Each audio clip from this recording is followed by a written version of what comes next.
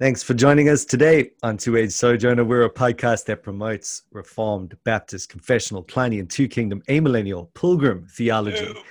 And we also think about what it means to be a Christian in the overlap of the ages, because it's two ages, right? And Two-Age Sojourner is hosted by me, Michael Beck. I'm the pastor of GraceNet Community Church in Wellington, New Zealand. Right now I'm being, I've got my little thing going on with all the co-hosts at the same time. So my whole little speech means nothing at the moment, but basically Nick is with me, a fellow man of the cloth. He is from, what is your church's name? Covenant Grace Baptist Church from Timaru on South Island. South Island in New Zealand. And then Andre will be joining us. He's right now live streaming something else, and he'll just pop in when he's done there. And he is the pastor of Bethesda Baptist Church in Felixstowe, UK. And the music on the podcast was written by Jeremy Casella and performed by Indelible Grace. And originally, actually, the words were written by William Williams. Guide me, oh thou great Jehovah. So check it out. You can they've done great things with hymns. You can listen to their music on Spotify. And that's it. That's a wrap. Check us out at twoagesojourner.com. Give us a rating, subscribe, join us for the conversation, and let's kick this one off right now. Nick, what are we talking about? Well, I think we're addicted to the talking about baptism. Yep. So we've committed ourselves for a long haul of looking at various texts on the issue, and we feel that John Fesco's book, Word, Water, and Spirit, A Reformed Perspective on Baptism, is an excellent book to be looking at. Yeah, one reason, I mean, we have, I can't even, I think, you know what I did? I did do a summary at some point. I think it was with Chris, with By Oath Consigned, or of By Oath Consigned, written by Meredith Klein. And he makes that unique sort of, he takes that unique position that I'm not even aware that anyone else is. I think he was kind of, he was, moving into some new ground at that point anyway. But Fesco took that on. And so, it's just a bit more of an updated, historically robust kind of thing there. What's up, bro? Not much, man. Just done my song. Wow, that was really. Are you recording? I am. You're on. Are we on? Are we live? I've just done my thing. Your thing. Yeah. You missed the intro. If anyone wants to know what tattoo I have on, what tattoo my brother has, that little frame behind me right there, if you're watching the video, is actually the legitimate tattoo thing. What do you call it again? Oh, that's true. Yeah, stencil. Yeah, that's the actual stencil that the guy did before he tattooed it on you. And we framed that, and it's that's right. Cool. Yeah, it's the Luther Rose, and then it's got what's the scripture reference? The Romans 7:24. Yeah. Wretched man that I am, who will save me from this body of death? Don't change your theology on the wretched man now. No, that's true. Hey, is there any other theology of the wretched man? Personally, I think not. But I remember we took because it's a lot of text to get tattooed. So we took it to the guy, and he's like, "Whoa, that's a mouthful of lyrics." So, man, anyway. At the very least, I forced him to copy out Romans 7:24 and 25 a few times. So that's all. Mm-hmm. So what I was going to do, I installed this cool software. So I was going to zoom in and show everyone the tattoo. But that made my computer melt down. So now we're late, and we're doing this all in weird time zones. So cool. So anyway, whatever. Back to baptism. That's it. All right. Now, what we're doing, what I was saying is that we're taking on Fesco's book. I think it's a great book in that it just updates a little bit of what Klein's done. And I don't think that there is anything else like it. I mean, you got a little bit in Horton, who might have just, taken some of the arguments, but nothing so explicitly Kleinian in terms of his approach to baptism. And yet, he really kind of improves it, I think, Fesco, from what I've read already, because, he's just putting it in context to, church history and a wider systematic angle, as well as the biblical theological stuff. So looking at his book, it's a big one. So they It's are nearly 500 pages. yeah, and we've got 15 chapters. So I'm thinking we'll do this the way we always do it. We'll kind of this is not a summary kind of condensed. We're not going to try and do that. We'll use it. It will basically work. So if you are interested in sort of just being in our headspace, that would be good for you to go ahead and read this with us. But if I don't think you'll lose much by not reading it. So that would be cool as well if you just want to listen along, because we'll branch out from this and do our own thing, and then just basically interact with some of the stuff that's more relevant and interesting. So, I mean, the history of doctrine part, I know Nick wants to sink his teeth into that, but I think he's got part 1, the history of doctrine, part 2, biblical theological survey of the doctrine, part 3, systematic theological construction of the doctrine. I'm definitely more interested in those second 2 parts. Yeah. But it is good anyway, just to kind of, because it's so wrapped up in the constant conversations that you have to have about this stuff, to just work at least at some level through the basic history. And he does a good job in that he hits on the big pieces, so if you've thought about those areas, you've pretty much thought about the main parts of church history there. So I think it'll be helpful to do. We just work our way through. We'll see how long it takes. We'll do 1, 2, skip a few, and it might be 10 weeks, it might be 20 weeks, it might be less. We'll just see how we go. Sound good? Sounds great. Alrighty, good. So part 1, history of doctrine, baptism in the patristic age, Middle Ages, and Counter-Reformation. So before you kick that off, I thought there was something really helpful in his intro, where he looks at methodological presuppositions. And he just said something as he looked at covenant and canon, and particularly under covenant, which was really helpful, just in terms of helping us understand the patristic period. Because he summarizes Roman Catholic theology, and Roman Catholicism really is the mature thought of the whole patristic era through the medieval era, brought to a grand culmination at Trent. Right. So I think he just nailed the distinction, and it's incredibly helpful. So I thought, we just edit that clip? Just get the recording of Nick saying that bit. That Roman Catholic theology is the maturing, the mature thought of all that's come from the patristics and medieval. Just edit that clip out and put it on YouTube. Yeah. So everything that was wrong brought to fruition. Brought to its apex. Yeah. Yeah. So now you're going to hear why I happily say that. And what he does is he talks about the fact that many Baptist books leave out covenant in their perspective on baptism. And what I liked about it is he immediately puts in a footnote. It's not all the Baptist books. He's got Fred Malone in there. Did you see that? Jewett. I think he put Jewett in there as well. He put Jewett in there. Yep. I saw that. So I was like, you know what? This guy's all right. Did you know he comes from a Baptist church? His I think it was his dad or his grandfather was a Baptist deacon. Yes, and he dedicates the book to him. I'm like, dude, wrong book to dedicate to your Baptist grandpa. But anyway, but what was cool is that he, Jewett influenced him, got him into covenant theology. That was I saw that. Story. Yeah, it's like, I feel you, bro. I feel you. Yeah. Anyway, cool. So he just looks at the fact that Roman Catholicism doesn't approach the whole issue of baptism through covenant, and just listen to what he says here. He says, according to Roman Catholic doctrine, for example, in baptism, man receives the infused righteousness of Christ as opposed to the imputed, and the created grace of God. So that concept of created grace is going to become a major motif that he develops. A habitus or habit, a disposition or inclination towards spiritual good. Through this infusion of created grace, man cooperates with God and overcomes his fallen estate. On the other hand, Reformation theology historically has argued that man's sin is not an ontological, but a moral, ethical problem. So this is the beautiful contrast that he makes. Ontological is here's the problem of pollution, here's the problem of guilt. And so an ontological solution is by putting a substance called grace into me through the priests, through the sacraments, to fix the problem going on internally. Yeah. Whereas my primary problem with God is, as a sinner towards a holy God, there's a moral, forensic, relational problem. This is what justification at the Reformation really solved. So the whole way as we go through the patristic period and the medieval period is just really focusing on how baptism solves the ontological problem.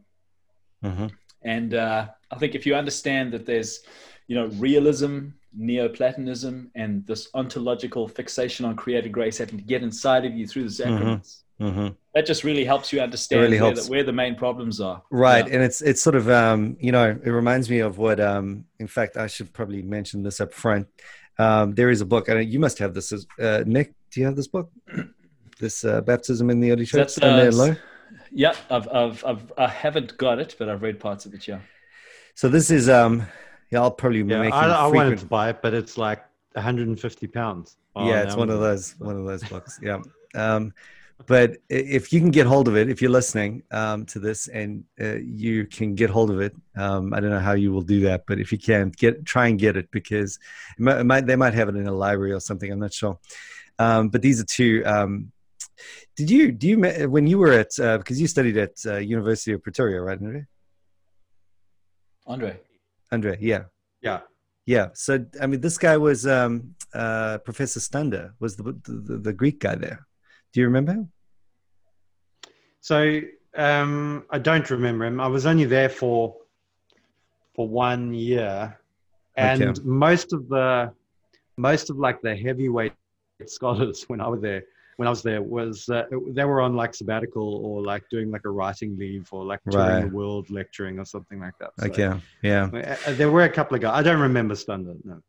All right, so University of Pretoria, or Tux as we like to call it, it's a good university in South Africa, and this is two professors, Stander and Low. They really are well-recognized authorities in patristic studies, and they put out this book. And what's interesting is they're both Pedo-Baptist, and they did this deep dive into the patristics to see what do we actually know, like legit, what is going on with baptism. And their conclusions were fascinating. I mean, they just, you could tell they're the scholarly type. They don't actually care what damage and destruction they're causing for denominations. But they were just saying things like, it's just on what you were saying there, Nick. It's once you get that idea, once you see the theological leaning and bent that started to come into play, mixed with this like brainchild of comparing it to circumcision, mixed with the emergency baptisms that needed to happen, it just very quickly became this thing we now call infant baptism. But that was really only around the 4th century, and so it took a while to get there. And there's just absolutely no way we can say that was around before then. So often people talk about this just being the thing that the church has always done, and they just show definitively that's not the case. But yeah, I think what you mentioned there in terms of just that theological bent is so important, because it just shows what drives the whole thing, because it sometimes seems so foreign to us as we look at all this. Why would you even say that? What would you even, what are you even doing? Well, that's what they're doing. There's a theological paradigm they're working with. Yeah. I think though sometimes for sometimes for evangelicals who hear things like that, like unless you basically know the historical discussions between discussions, tame word, but between Reformed and Catholic guys on it, sometimes when you talk about sort of the problem is at the level of my being, and I need something to come and change who I am, and I need grace to be able to do that. All that just sounds a lot like the work of the Holy Spirit in the heart of a believer to a lot of evangelicals. They just kind of hear that and think, oh yeah, well that sounds exactly Christian. Right. Yeah, yeah. And it sounds not only Christian, but it sounds thoroughly Protestant. Like it sounds like, well, yeah, of course I am a sinner. And of course I need my heart to be changed as well. So I don't just need a legal declaration. I don't just need to be declared not guilty, but I need also something to happen from the inside. And obviously for Baptists, like that whole thing about the new covenant and on the heart. So like it can be quite tricky to listen to that kind of Catholic speech, unless you're kind of aware of the ins and outs and what they're saying and what they're not saying and what they're refuting. By saying that, it just sounds like another side of the same coin. One guy recently said to me, the problem with all the kind of Reform guys is they were basically all lawyers, so they all thought about it in legal terms. Calvin, yeah. Well, and it's true, a lot of them were, but I think it's not necessarily that they were seeing legal things that weren't there, but it's more that maybe they were able to detect the legal side of things, whereas before that, people were thinking about it at a more kind of mystical level. Right. Yeah, I mean, that sounds very New Perspective on Polish. Krista Stendhal's, very possible. Yeah. You know, the fact that the Western conscience is being so disturbed because we're reading, you know, the Bible through Luther's interpretation. And Luther was a man who had psychological problems. Yeah. Well, thinking about Luther, just what you were saying there, Andrew, I mean, basically, you know, I have that experience all the time when I'm reading Luther on baptism. I'm just going, yes, amen, amen, amen. Amen. You know, like he's talking about the word and you know, our response to the word. But you know, when you see what he's actually saying, you're like, wait a minute, whoa! I did not agree to that. You know? Yeah. But the whole time, they smuggle it in using all these familiar phrases. Exactly, it's so crazy. So, anyways, it's a really interesting thing going through, and I think Fesco did a good job. Just you know, briefly read the 2 chapters today. I mean, didn't go into any level of crazy studious detail yet, but yeah, it just took me, you know, through, and I think you made some fair pointers as we went through. I think he was also fair in saying that as much as a lot of the stuff is, you know, you can't just look back and try and find Baptist practice here. Yeah. You know, and I think he's equally fair in saying that, you know, Presbyterians need to watch out for that as well, because, you know, you can't find Presbyterian practice here either. I mean, well, you can find something that is very broadly analogous. But like you said, you know, if you find someone that baptized via submersion, an adult professing believer with a Roman Catholic theology, essentially, I mean, you know, that's a world apart, you know, even if the practice aligns. Yeah. So, you know, that's got to apply for the Peter Baptist side as well. In some sense, the kind of real question that gets thrown up by looking at the history is not whether you baptize infants or not, but whether or not, you know, or to what extent grace is given in the sacraments, you know. So because it's the unity of history from what he's about to draw out is really pointing out that something happens that, you know, puts you into the state of grace or you know, imparts grace. That's probably a great concern to just quickly use as a lens to just quickly touch on. Hey, Mike, should we just touch on those quickly? Yep. Okay, so I mean, starts with the Didache, which is the earliest teaching on baptism, between 100 and 120. And we've done that in a formal podcast. Please go and have a look. Yeah. Chapter you can hear us reading it and everything. Chapter 7 is the baptism chapter. And just to give a quick summary, it should be done in the name of the Trinity. It should be done in living water, that is a river or moving water. If a river can't be found, then other water. I feel that one. I need to share the story, right? I baptized someone in a non-living stream, right? It was like getting all gross. And did it have bilharzia? It kind of did a little bit, but we were desperate, right? So I baptized a guy, and I stood on a nail in this river. Anyways, I thought nothing of it, but it like got all weird, and next thing you know, I was getting, you know, carted in by the ambulance to hospital. Nearly died, bro, with blood poisoning and everything. So there we go. I think the Didache has a point, personally. I think what they're saying here is legit. So we need to look, to be fair, Mike, that could have happened in a running river as well. That's true. Well, maybe not quite, because probably not, actually. I don't know. This was nasty if you step on a rusty nail. Yeah, that's true. All right. So Trinity, living water. If you can't find living water, other water. Cold is preferred to warm. If you can't immersion is preferable, but if you can't immerse, then pour 3 times and precede the baptism with fasting. So that's like a very quick, almost, there must have been a practice that everyone probably knew about, and that's just some details, fine-tuning it. And fasting, of course, precludes the infants. And well, so does the immersion, I think, yeah. Well, others would say it doesn't, but unless you're like Greek Orthodox, bro. I did have a slight problem with Fesco's analysis. I know that right from the beginning, he does have a Calvin approach to mode.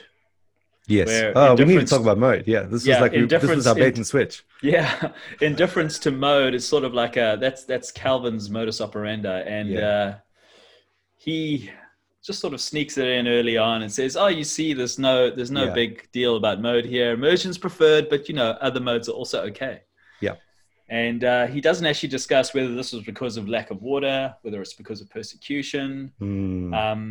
So when reading Fesco, these are the things as a Baptist that just stuck out to me. I Right. felt, I don't know what you guys think about mode. I was listening to an interview by Fesco done by Reform Forum, Christ the Center, Okay. their podcast in 2010 when the book was first released.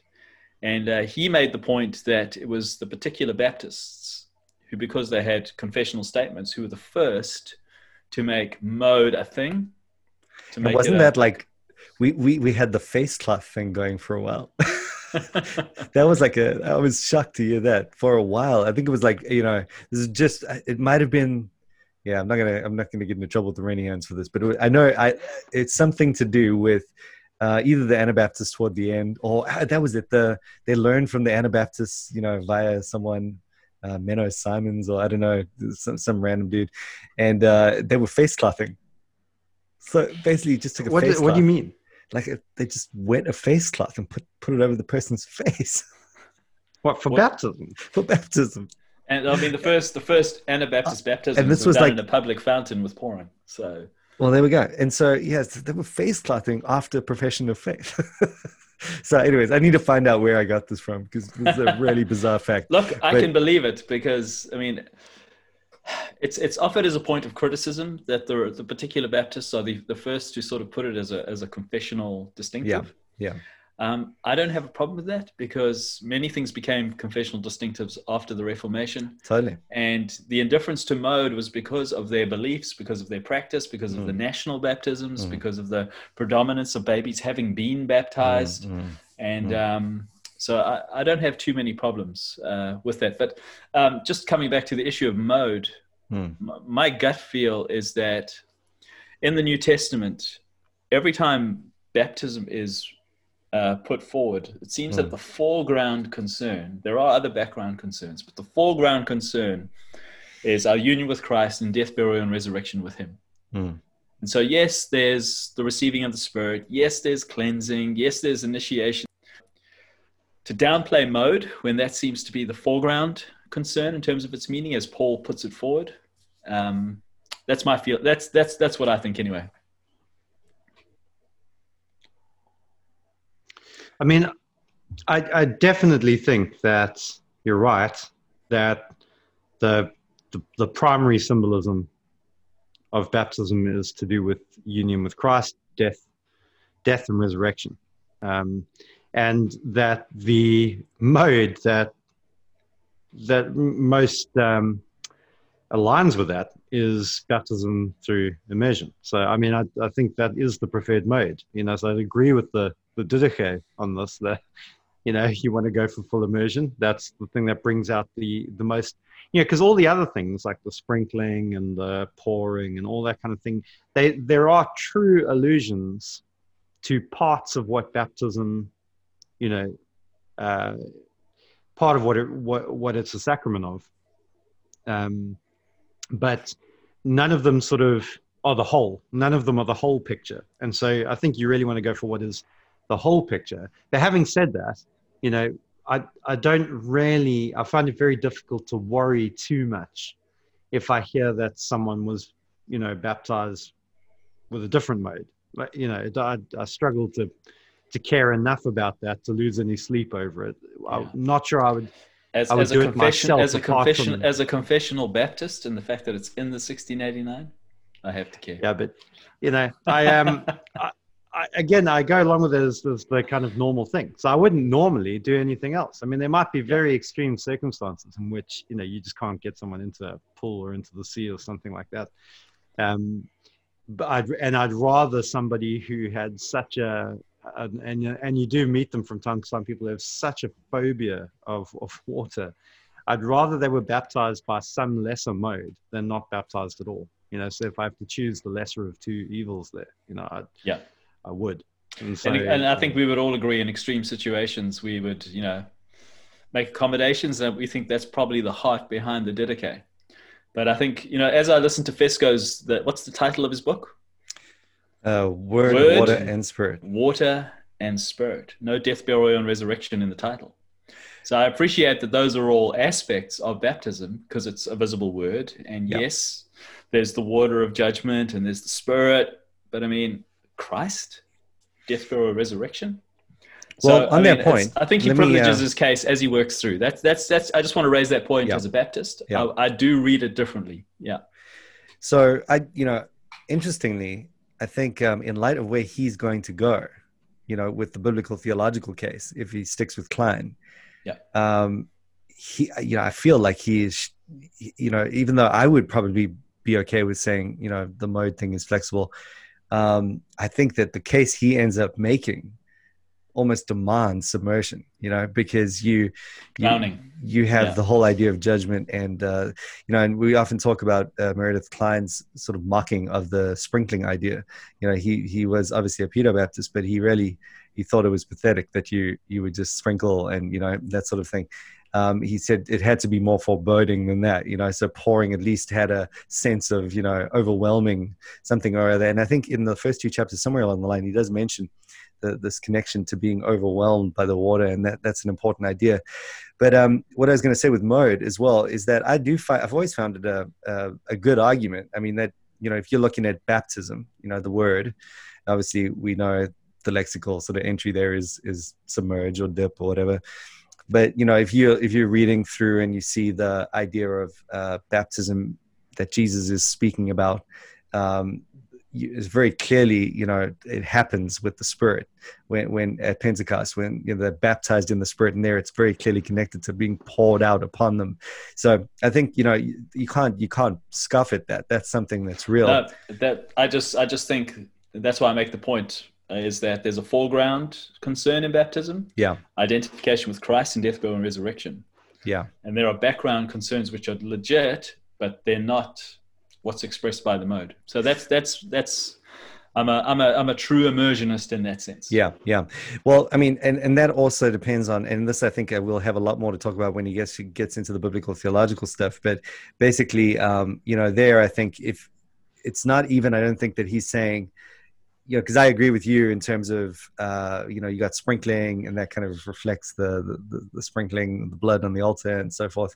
And that's a background concern. And then you got death and resurrection. But the thing with the Spirit pouring, it's very connected to the judgment theme itself. And if judgment is the thing, which I tend to feel, I feel like that, especially for a Baptist view, is so important. And we'll get, I don't want to preempt what we're going to get to, but that means that, there's something about, and the way he described it, I can't remember where exactly, but whether it's coming from above or coming from below, you almost have the idea of a overwhelm, inundated. Inundated. So I think that's the thing. I mean, if you're going to ask the question, how do we physically portray being inundated with water, and judgment? I mean, there you're back to square one in that, okay, if you got a massive bucket and you can lift the thing and it's not very practical, to pour at that level. It might be, but, generally speaking, you got this idea of submersion is ready to go on that point. But like I said to Nick the other day, at the end, if I saw a bucket of water and there was no other water, dude, I'm throwing the bucket of water on the guy. No worries. If you're in prison and you get one daily amount of cup of water and there's no access to a pool, I'm going to pour that thing dramatically. I'll throw that in water. the name of the Trinity, and 3 times if you want. Exactly. I might even just like christen with that water and then drink the rest if I only got 1 cup. I would sacrifice for the Lord. I would pour. I would definitely. But Mike, you would still say that union with Christ? What would you say that union with Christ is the main idea being? Yeah, I mean, I think I'm with Klein on the judgment thing, in that it's basically, the idea is obviously it's impossible to disconnect union from judgment, in that, we're placed into Christ and judged in him, and, so I often think about what the gospel is. The gospel is not that you get out of hell or you don't go to hell. The gospel is that you go to the deepest part of hell. That except obviously you do it in union to Christ. So, Christ has experienced the very depth and the very worst part of that judgment in these themes. Yes, exactly. So it's almost impossible for me to separate that idea. But just, when you do have that idea of being, dying and being resurrected, that for me is all about the judgment idea. Yeah. So it's union, yes, but it's like there's a lot to say about union, and this is a specific point on union that I think is being brought out. So I think that's an important part of what baptism is, well, at least what the sign is supposed to be indicating. But the other thing is, Klein goes in all sorts of directions. I wouldn't go with that. So I need to say that as well. And he uses it almost as a way to kind of make it possible to just go ahead and baptize everyone, and we'll get there later.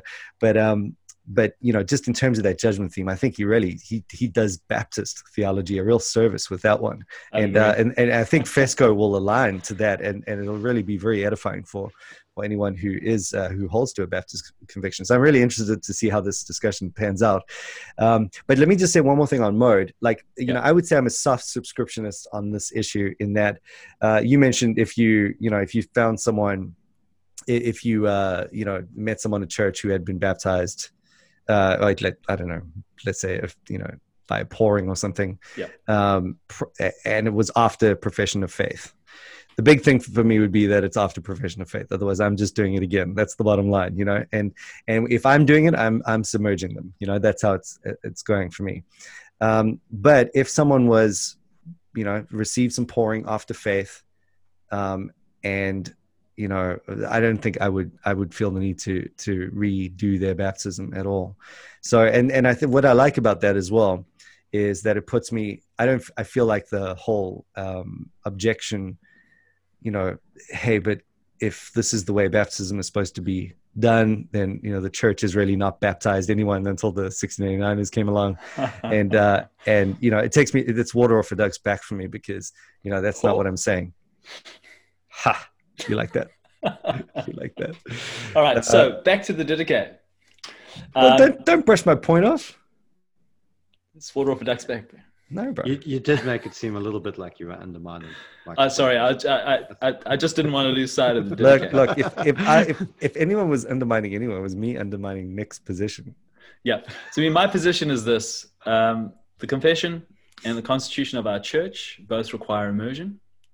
Yeah. And when I practice baptism in our church and we allow people into the membership in our church, we follow the guides of those documents. So technically, there won't be anyone who could apply for membership that I could let in, even if I disagreed, because the congregation, we're a congregational church, and I have to show that this person has been baptized constitutionally in order to become part of the membership.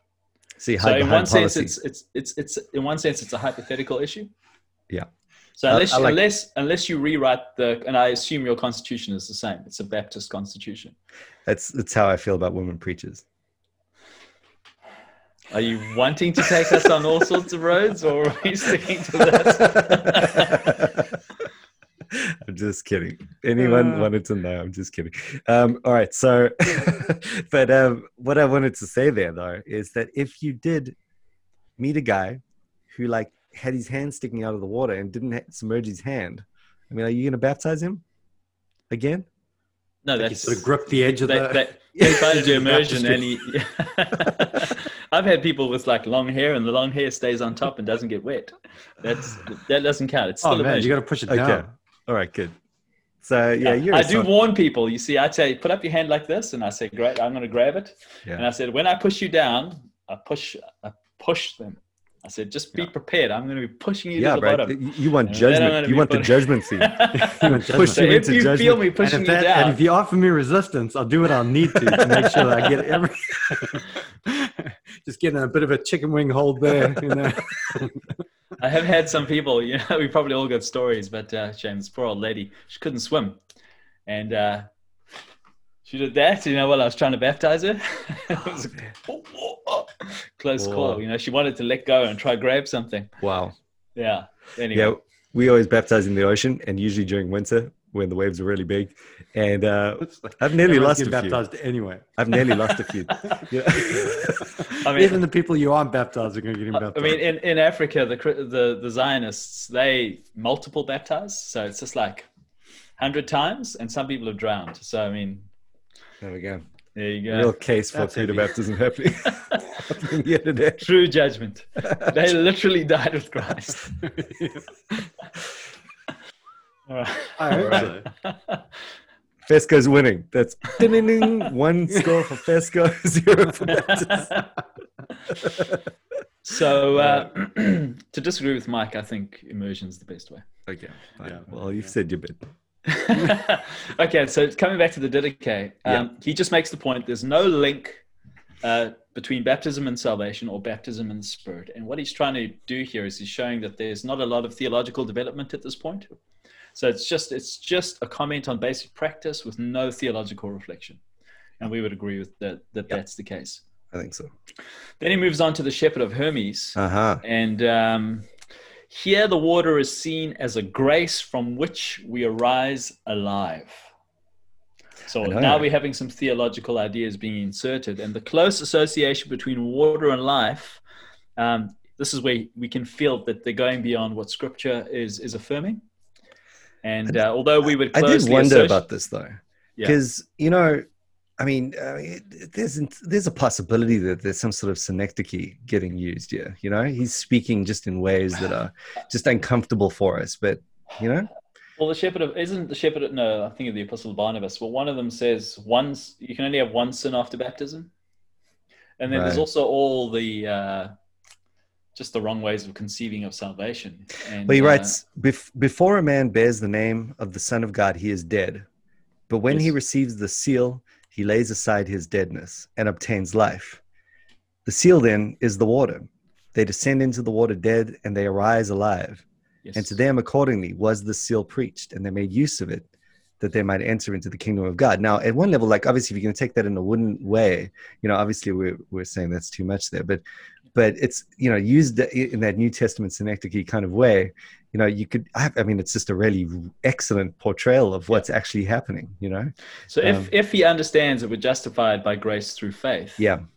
And that this is, we can connect that either in time or theologically to our baptism, then sure, synecdoche is the case. But I think most scholars of the early church would agree that they went a little bit beyond that. They didn't have these Reformation nuances. They were just very closely a flat, literal approach. Yeah, water and life going just all together, and that was part of the confusion. A big reason for that, I think, is because they are reading anachronistically.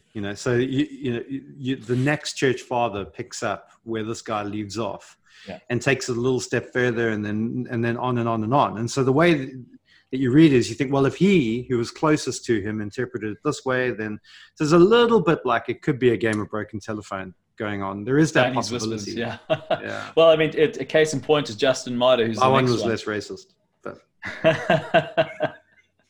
I'm just too woke. No comment. Bro. So Justin Martyr, he associates regeneration with baptism. So where the Shepherd of Hermes talks about water and life, we now have the language of regeneration and baptism getting locked together in Justin Martyr. So we're just seeing this mush beginning to happen. And then we come to Tertullian. And what's significant about Tertullian is this is the only specific work on baptism that predates the Nicene Council. And he's saying, don't baptize your kids. Now, what Fesco does is he tries to show that that he was driven by wrong theological reasons, and therefore his critique doesn't carry much weight because it's driven by the wrong sort of theology. Yeah, and they argue that he's, if anything, affirming this was the common practice, and he's going against the grain there in his objection.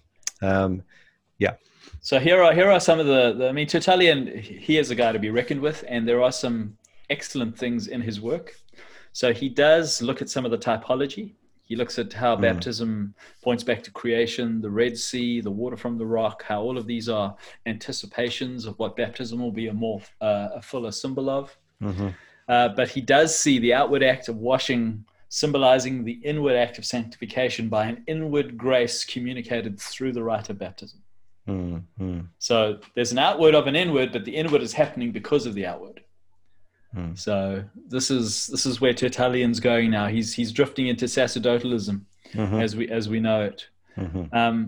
He again, some good biblical theology. As the Spirit hovers over the waters in creation, the Spirit also sanctifies the waters of baptism. So he's making the right theological connections. Totally. He's drawing the wrong theological conclusions. And I appreciated the way Fesco, picks those little bits out in his description as well. Just knowing his own sensitivities to not only his own argument about baptism, but I mean, he pulls some serious climb. Like, I don't know if you guys have seen this book, Last Things First. It's really like it's an awesome treatment of the covenant of works and the garden. So he's very good with his biblical theology, and so I just love the fact that he's combing through this for us, and pulling out these things that we can talk about. Amen. Because it's a lot of work, to go through these guys and do it's what incredibly. So even if you allow for his little spin that he puts on everything, it's incredibly valuable. Yeah, because it does open it right up for you. Yeah. Tertullian also talks about the waters are imbued with medicinal virtue and spiritually cleanse the flesh. And so cleansing the flesh, we've got all sorts of foreign religious notions coming in as it pertains to the flesh in need of cleansing. So there's a little bit of bad philosophy coming in there. He says this: the Holy Spirit is not given in baptism, but baptism prepares and cleanses us to receive the Spirit. And so it becomes a necessary part of salvation. So he's just pulling out the nuances. I appreciated that. But here was an oddity in Tertullian's view. The Old Testament saint was saved by a bare faith. The New Testament saint is saved by a faith dressed in baptism. It's almost exactly the opposite of the way we would process it, Exactly. Wow. Exactly. That was very interesting because, and it comes up again later on, isn't it, about people interpreting the relationship to baptism and circumcision almost the opposite way. Was that Augustine or someone a bit later on from memory? It's almost the exact opposite the way Paul seems to take it, where they're almost reversing the covenants. Like it's a weird thing. Yeah, because you think you've got at least with Tertullian's thing anyway, you've got this idea of when we process Christianity, we're no longer bound by the external type elements and the whatever sacrament, whatever value the sacrament had, it had an external function that was indispensable in the Old Testament by way of types and shadows. And so he's just inverting that on its head. It's like they were free as butterflies back in the Old Testament, but now Abraham was justified by faith alone, but we are justified by baptism. We need the sacrament and we need the externality, and it's mad. It's going on this trip to a very, very sanctimonious magisterium and external church vibe. Yeah. So coming to also really interesting about how he brought out the kind of the way that our soul is birthed from the souls of the parents or something like that. Did you catch that bit? Yeah. Is that traditionism or no? That's traditionism. Well, traditionism. It's a realism that goes throughout all the patristics. So instead of a covenantal and federal understanding of the relationship, it's a realism that goes through all the relationships. Yeah. Yeah. Totally. Crazy. So coming to his view on infants, he says this: why did he reject infant baptism? Infants are innocent of sin and do not need baptism, and so should not be baptized until they can make their own commitment. So that's Augustine. Yeah. And then he says that Passover and Pentecost are the preferred days for baptism, though any day is fine, and pray and fast before baptism. Of course. Yeah. So Fesco does quote some other early patristic sources who were pro-infant baptism around this time. So he quotes Origen, who died in 254, and Origen says this: little children are baptized for the remission of sins. But he also said Satan was going to be saved. So so Origen, don't be quoting Origen. Origen believed every person was born polluted by sin and therefore required baptism. He says, the baptism of the church is given for the forgiveness of sins, that, according to the observance of the church, that baptism also must be given to infants. Since certainly, if there were nothing in infants that ought to pertain to forgiveness and indulgence, then the grace of baptism would appear superfluous. So all to say, infants are sinful, they need baptism. And then he says there are others, Cyprian, Hippolytus, and Chrysostom all say something very similar to Origen. It reminds me of what Jewett's argument, and this is very going from like a long time ago when I read it, but basically the idea is you start seeing it actually happen in that, why did they slide from the apostolic practice if it didn't involve infant baptism? How did it get to this point? What was going on? And you have these pressures around them, at the one level, we see Augustine will start really getting into the circumcision analogy and whatnot, and just making that Jewish connection right after it stops being like the most antithetical thing to the gospel. And then you've got the pagan connection as well, that, everyone's got their little rite thing that they have to do, and their magic and their, ceremony. And then you've got the infant mortality thing going on as well. And so all these pressures are converging to, what have we got? What has Christianity got to give at this point?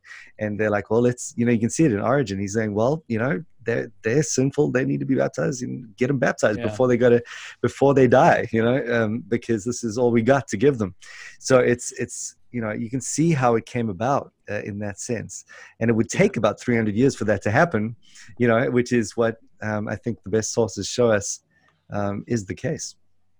Yeah. So you've gone from a variety of views that basically say you shouldn't baptize an infant because once you do, it's dangerous for them because they don't really know what's going on, and so they could fall into sin, and that could, be even worse for them. And then you've got the other view that says you shouldn't baptize infants because they don't need it. Yes. To another view that says, well, you should baptize infants because they do need it. And so they're like that, grappling with the sinful nature and original sin. And, right, which is all preempting. But there isn't really this kind of like covenant overarching. Oh, not at all. But Augustine will bring the first little bit of that out, I think. Yeah. Yeah. So it is development, and Fesco does very helpfully map out when guys do bring in some connections, whether it's to circumcision. Yeah, very good.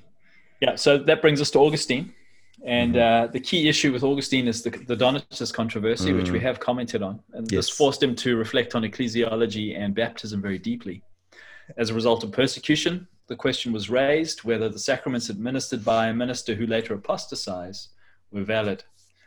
And so the Donatists believed the baptism was nullified and demanded rebaptism. It's probably the root idea from which the slow Anabaptists came from, reflecting on this period of history. And Augustine countered this, saying that the effectiveness of the sacrament was dependent upon Christ, not the minister. And then, of course, we know the two phrases, ex opere operentis, on account of the work of the one who works, which is the Donatist view, and then ex opere operato, by the work performed, being Augustine's view.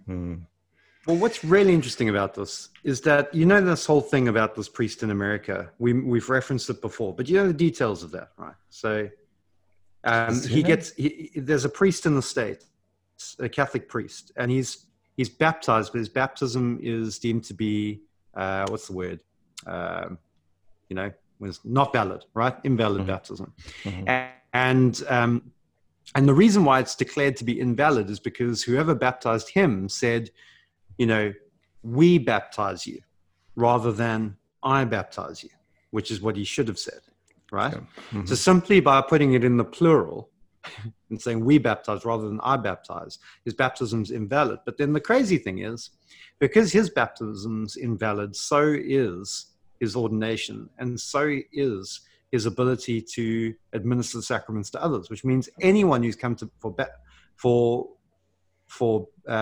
sacraments, the sacraments, the Lord's Supper, anyone who's come for confession, anyone who's come for marriage, none of those sacraments have actually taken place. So now they've had to set up this whole like pastoral crisis center, because all these people, like, all along I thought I was forgiven, but I wasn't. Or all along I thought I was married, like as a sacrament, but I wasn't.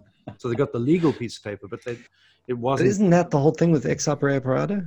But this is exactly my point. So it sounded to me, and I also, so what I heard from one Roman Catholic apologist was that God isn't bound by the sacraments. So in other words, he's bound himself to the sacraments. That's how he normally works. But he himself is not bound. He can work outside of the sacraments. He can do that. Yeah. Now, insofar as what he was saying was true, it was really then surprising to learn that all these Roman Catholic bishops were saying, no, this is a very serious problem. Taylor Marshall comes on, he comments, it's a satanic work of the devil to stop the progress of the gospel kind of thing. And so it seemed to me, and I didn't know if you guys had followed this at all, but it seemed to me like this was almost the more Donatist kind of one. Yeah. Sounds easy Donatist. answer already solved in at least from a Roman Catholic perspective. Did they have a Donatist? Donatist? Did they have a Donatist wing? The Donatist. Yeah, I'm just wondering no. who's. Sounds like a weird portion of the Catholic Church that must be bringing the complaint, because they have the resources in their own theology to answer that. It's all weird. It's all in the main body of the Catholic Church. It's not like some weird Byzantium wing or anything like that. It's it's Roman Catholic Church. Wow. So I was like, man, I either understand much less about Roman Catholic theology and about church history than I did, or like they've just completely moved beyond it in some way. But, yeah, I mean, I guess we credit Augustine being the father of Roman Catholicism, but it's such a diverse movement. I mean, they don't believe in predestination as we do anymore, as Augustine did. That's true. So there has been a lot of development. And there is just no consistency. I mean, it's an illusion. They have one institutional guy at the head, and they have like a do lot. They? Or do they have two? That's true. Okay, you even got to take that back these days. But like even at their best day, I mean, the inconsistency is profound. There's just nothing. That's one thing I've grown to appreciate. There's just deep inconsistency. So this is kind of not surprising at that level. All right. So anyway. Augustine's view. Let's dig into the details. Yeah. Because Augustine believed in original sin, he believed that both infants and adults needed baptism for salvation. Mm-hmm. He thought that baptism regenerated on the basis of John 3:3, and therefore infants must be baptized before death for the remission of their sins. Mm-hmm. He believed that baptism removed the guilt of original sin and conformed the child to the image of Christ. All those who are predestined will be drawn to partake of baptism for regeneration. Augustine believed that an adult must believe by the prevenient grace of God and will believe because of predestination, but that baptism was also necessary to change, cleanse, and regenerate the sinner. He saw it as effective against original sin in infants, as they had committed no actual sins. And then, of course, he believed that children could die and go to hell, but it would be the least amount of punishment possible on the sort of outskirts of hell. Yeah, it was interesting the way he needs both in both. He and he uses the thief on the cross to talk about the reality that at the end of the day you can have just faith, and even if you're not baptized, it's almost like the same. You probably, I don't know if they'll go to purgatory as well, but there's just some sort of way to get them in. So it seems like he held them quite loosely in that regard, but I don't know. It's just you can see it just gets more complex, and it gets more. I think that's that idea of that you find again in that Roman Catholic apologist that I was watching, that God has bound himself to the sacraments, but is not bound by the sacraments. So you're not saying that God can only work, or that if someone isn't baptized, there's no possibility of salvation. But that would just be the normal way. But like the thief on the cross would be a biblical example of an exception to that. Yeah. So I think Augustine's point is to say that as long as there's no denial, or there's I don't want anything to do with this, then God can work outside the sacraments. Right.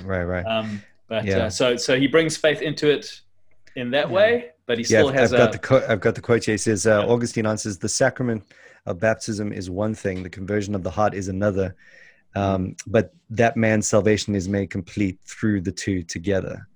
And so, you've got an interesting sort of, you need them both, and even just the way that he came up with this big definition that everyone used from that point on. What is interesting?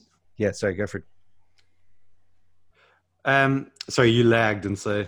Anyway. All right, let me quickly just finish your thought. I'll finish what I was saying in terms of just that definition, because we'll use that. That Augustine comes up with this definition of baptism as a sign for the internal reality, right? I mean, Baptists use that. Visible sign of an invisible grace. It's a good definition, depending on what you mean. Exactly. I just find it so interesting that becomes prominent from Augustine onwards, And so we all use it in some way or another. And even the idea of the sacrament being one thing and conversion being another, you start to see these ideas start, just growing in nuance. Yeah. But you start to realize how important it is to clarify things like what you mean by baptism being a means of grace as well, so the sacraments as a means of grace, because in one sense, if they if all I believe knew that. yeah, I mean, Yeah. in one sense, if I knew somebody who had expressed faith in Christ but had refused to be baptized, that would raise a question for me. Yeah. And so, in the sense that Augustine's pointing out that, look, if baptism was available and they said no to it, Yeah. that does raise a question. Interesting. It may not necessarily answer the question just by them. Yeah, you can't say that they're definitely not saved just because they said no to baptism. There might be other factors there, but it certainly raises the question. It certainly says, well, why are you denying baptism? What does this say for Salvation Army? Yeah, well, they believe in baptism, but it's only spiritual. So that salvation is their spiritual baptism. So it becomes a non-issue. Yeah, but that doesn't count though. Yeah, so in their hearts they believe they've obeyed it, so they're not disobeying it. That's not what the Sally armies here say. They send them to us to baptize them. They just don't do it themselves. Okay, well, I can even appreciate that. Well, that's because you got people in the organization who see it's unbiblical and actually, All right. Quakers then. Quakers. What about Quakers? Well, I mean, I've known people in my congregation who I believe were saved, but who don't have enough theological understanding to see the error of their disagreements. Well, you know what another thing is? You end up... Not every single person who disagrees to be baptized is 100% rebellious. of the time unsaved. Yeah. And what happens, I think, and this is an indictment on the church at the moment, but if my old charismatic experience was anything to go by, it's so downplayed, who needs it? Who needs baptism? It's just this random thing you kind of have to do. Maybe go straight to the baptism in the Spirit, exactly. And so people, I think, if they've just come up, if they've become Christians, go to church and that's what they get fed. I mean, it takes them a while to figure out baptism is actually a thing. How about this one? I know someone who comes from a dispensational background, and what they believed was this, is that baptism in water was for the Jews. Because John the Baptist, and while Jesus and the apostles were doing their ministry, and even the first century, it was like all Jews mostly. And so it's like a dispensational thing. And now the temple's gone, no way. All that whole washing routine is gone. And so, they've got, they had reservations about baptism, but it wasn't because they were deliberately trying to disobey. Right. Yeah. It's just because they were heretics. And no, I'm just joking. Well, are you though, Mike? No, kind of. I'm not. Maybe. Yeah. Who knows? Yes. So in an open membership scenario, they could be members, but in our particular church, they wouldn't be able to. Well, it comes back to where does that accountability lie? where's the doctrinal threshold? And this is exactly because you'll allow Peter Baptists in who are unbiblical, but you won't allow that baptism was only for Jews in the first century, because even though in their consciences they believe they don't need to obey it. Anyway, I feel like you're talking to me, Nick, but I'm not really sure what's going on. I don't love Peter Baptist. I feel like you're trying to have a go at me, but I wasn't. No, I'm having a go at open. You're an open membership. I didn't even think of that. Membership, I wasn't digging at you at all. I was just speaking. I think he was thinking. I was just on a hobby horse, and there was Andre. But I don't let dispensationals in. All right. So basically, in conclusion, ding, ding, ding, round 2. Yeah. 2 points to Fesco, 0 for Baptists. What? I don't get it. That's not how I tell you the score. Right. So anyway, do we want to discuss Augustine's connection between circumcision and baptism? Do you want to skip that and draw up? Should we just sum up? I think let's sum up. Yeah, let's try and sum up because we're getting on with time. So, and people love to hear us joke around. This is Fesco's summary and analysis. So he notes the following points. Okay. The Didache says little about the theology of baptism and looks more at the mode and preparation for baptism. There is a flexibility as to mode. This is Fesco, not Nick speaking. Yeah, I think that's true. That's Mike speaking. Nick speaking says, but whether this is good or right, or if because of persecution or other restrictions is not considered. Well, Mike speaking says, don't worry too much about what Nick speaking says.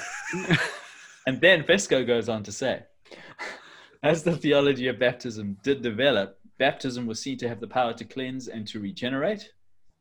And Fesko does bring the warning, which we mentioned earlier, of simply equating ourselves with those in the past, where the Baptists or Peter Baptists.